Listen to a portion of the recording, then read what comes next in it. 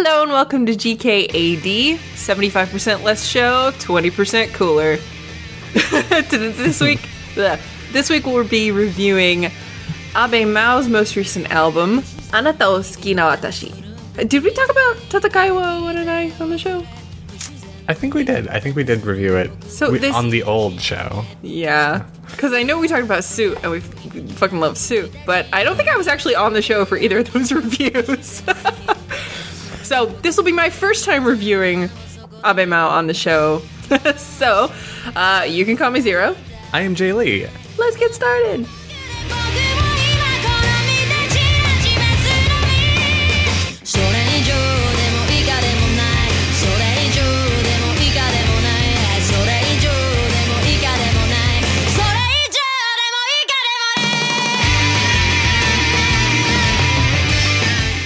Jails, why don't we start with you? Okay. So, Sue, between the four of us, is a very well-loved album. It's her third album. Her fourth album was not as highly received, and so this album I had pretty low standards. Not standards. I had pretty low expectations, and I am both very pleased and kind of... I don't think distraught is the word, but kind of is confused a little bit by the album. Because... Jay Lee, this is going to be a fun conversation. I just want to hug you right now.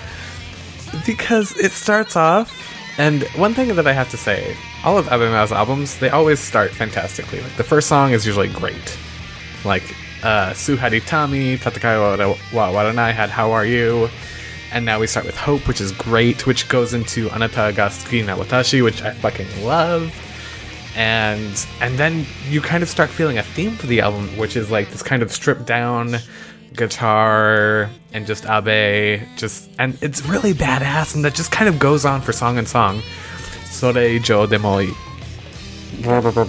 then Ika demonai. Yeah, and then Mijikai kotoba tatte sore dake, really long song titles.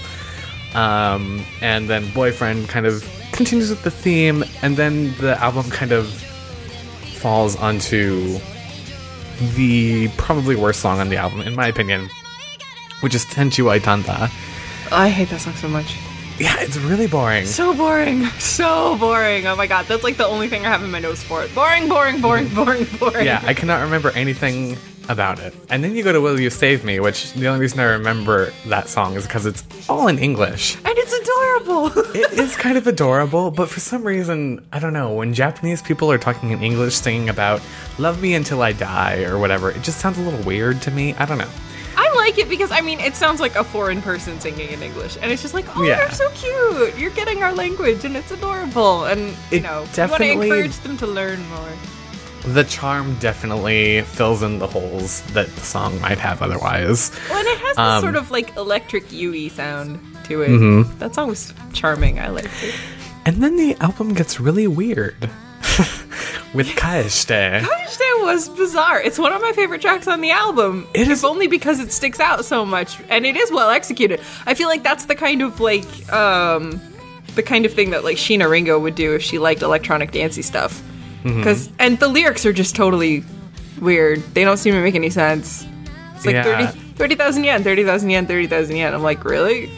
What is going on with this song? Give it back. Yeah, pretty much. So basically the thing I keep coming back to when I think about this album as a whole is that half of the album is like this kind of stripped down acoustic-ish Abe Mao awesome badass fest. And then the second half of the album is like a collection of B-sides that doesn't make much sense when you put them all together. Yeah. And that really starts with Kaeshite. And then Kowai Hanashi. It's just like the first 6 songs are so cohesive and so well put together, and they just sound so strongly of they feel so strongly of a particular sound that really deviating from that sound at all later in the album just kind of felt weird to me.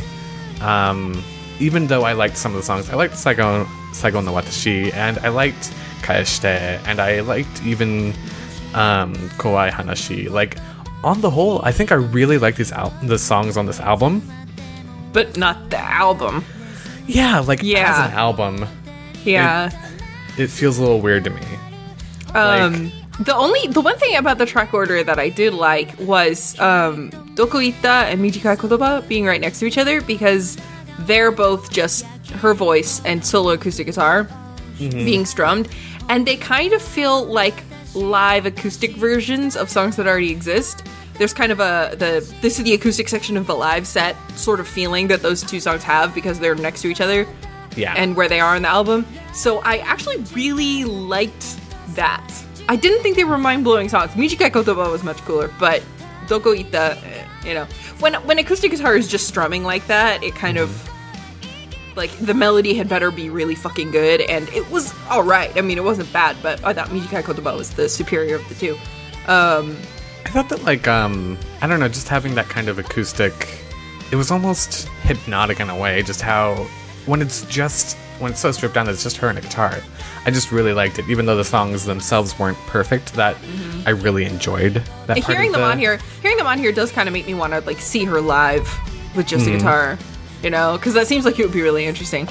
But like I said, the thing with Doko Ita especially is that I feel like it's an acoustic version of another song. Like, I don't feel like the acoustic guitar arrangement brings out the melody of that song as well as it deserves, because I think it's just a mismatch. I don't think the melody is bad, I just don't think it goes with that arrangement very well.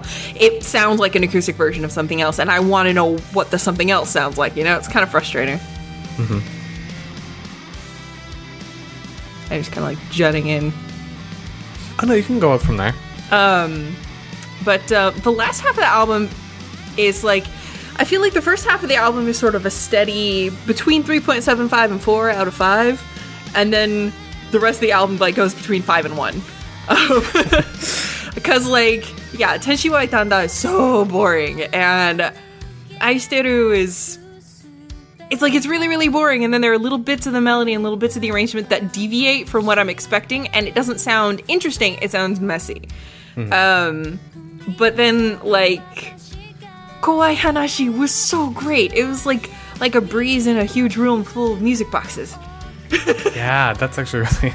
I love how that song sounds. I love the atmosphere created in that one. And Kaishite also, I mean, the atmosphere, the sort of soundscape created in that is really cool. And then there's, Saigo no Watashi, which is it's kind of, pop ballad. It's generic to a certain degree, but it's the kind of generic pop ballad that I like, where there's that slow build-up of instrumentation. And it's just so heartbreaking.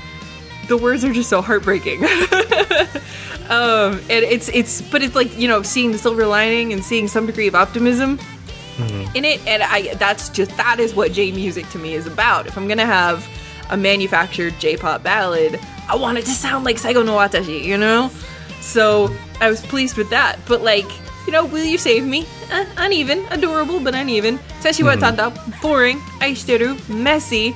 But then the first half of the album is okay, and that was kind of how I felt on Tatakai wa Owaranai. It was okay, it was more pop leaning than Sue. It was a little less artistically interesting, but there wasn't a Tenshi wa Itanda on that album. It was an album full of hopes, I think. But my favorite song on this whole album, though, is Sore Ijou Demo Ika Demo Nai. Oh my god, so badass. That's such a great song. It is a great song. It is a great song. It's the only 5 on the first half of the album, and it's just fucking amazing and brilliant. And this is what I want Abemao to do. I know at the risk of sounding like Loki, this is what I come to Abemao for.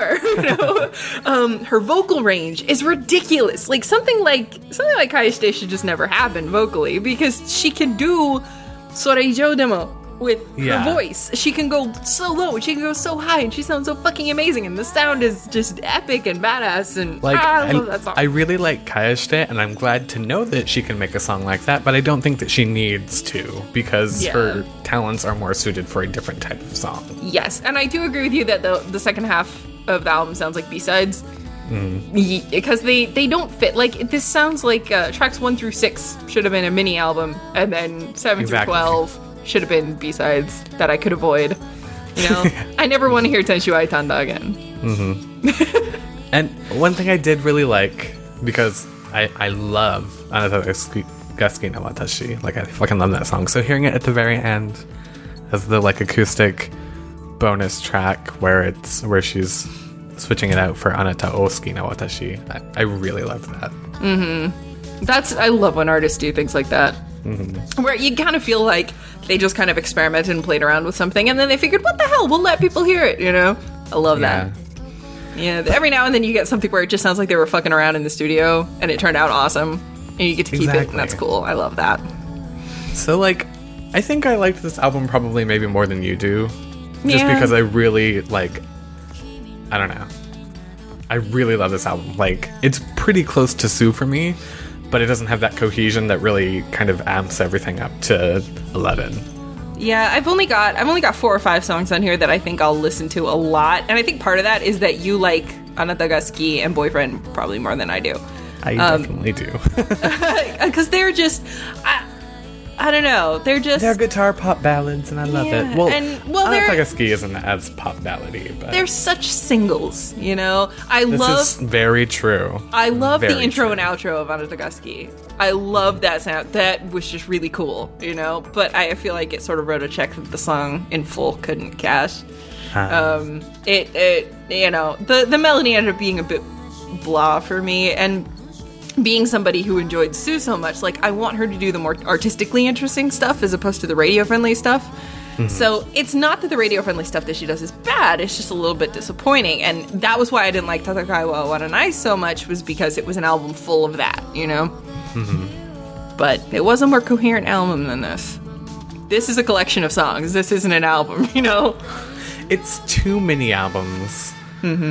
One that's a collection of B-sides, and one that is like an acoustic jam session, and then there's Tenshu Aitanda, which doesn't belong anywhere.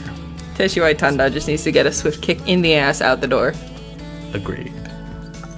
I'm glad we can at least agree that that was total filler. This could have easily been an 11-track album. I don't know why it's on there. I completely agree with you. And it probably would have, like, I don't know. It just would have been better. Yeah, I kind of want to fuck with the track order in iTunes and see if I can make it a better album. I'll let you know. I'll keep you posted on that. Thanks for listening to this episode of GKAD. If you like what you hear, check out our other episodes at jpopjrock.com and subscribe to us on iTunes. Yay! That's it for this week. I'm on Twitter and Jaylee's on Twitter. We could talk about that. Can we talk about that? Yeah, okay. You can follow me on Twitter at GK0, ZER0. Jaylee's on Twitter at GKJaylee, GKJaylee. And you follow the show at JPopJrock_. I love that underscore. It gives it character. It's like it has a shelf at the end of its name. Or it's just kind of like putting a hand out to the listener, being like, hey, buddy. Yeah, like, here's a show. Here's a show on my shelf that you can have. That's hand shelves. That's yours. I've taken cold medicine today, can you tell? Only a little bit. Johnny.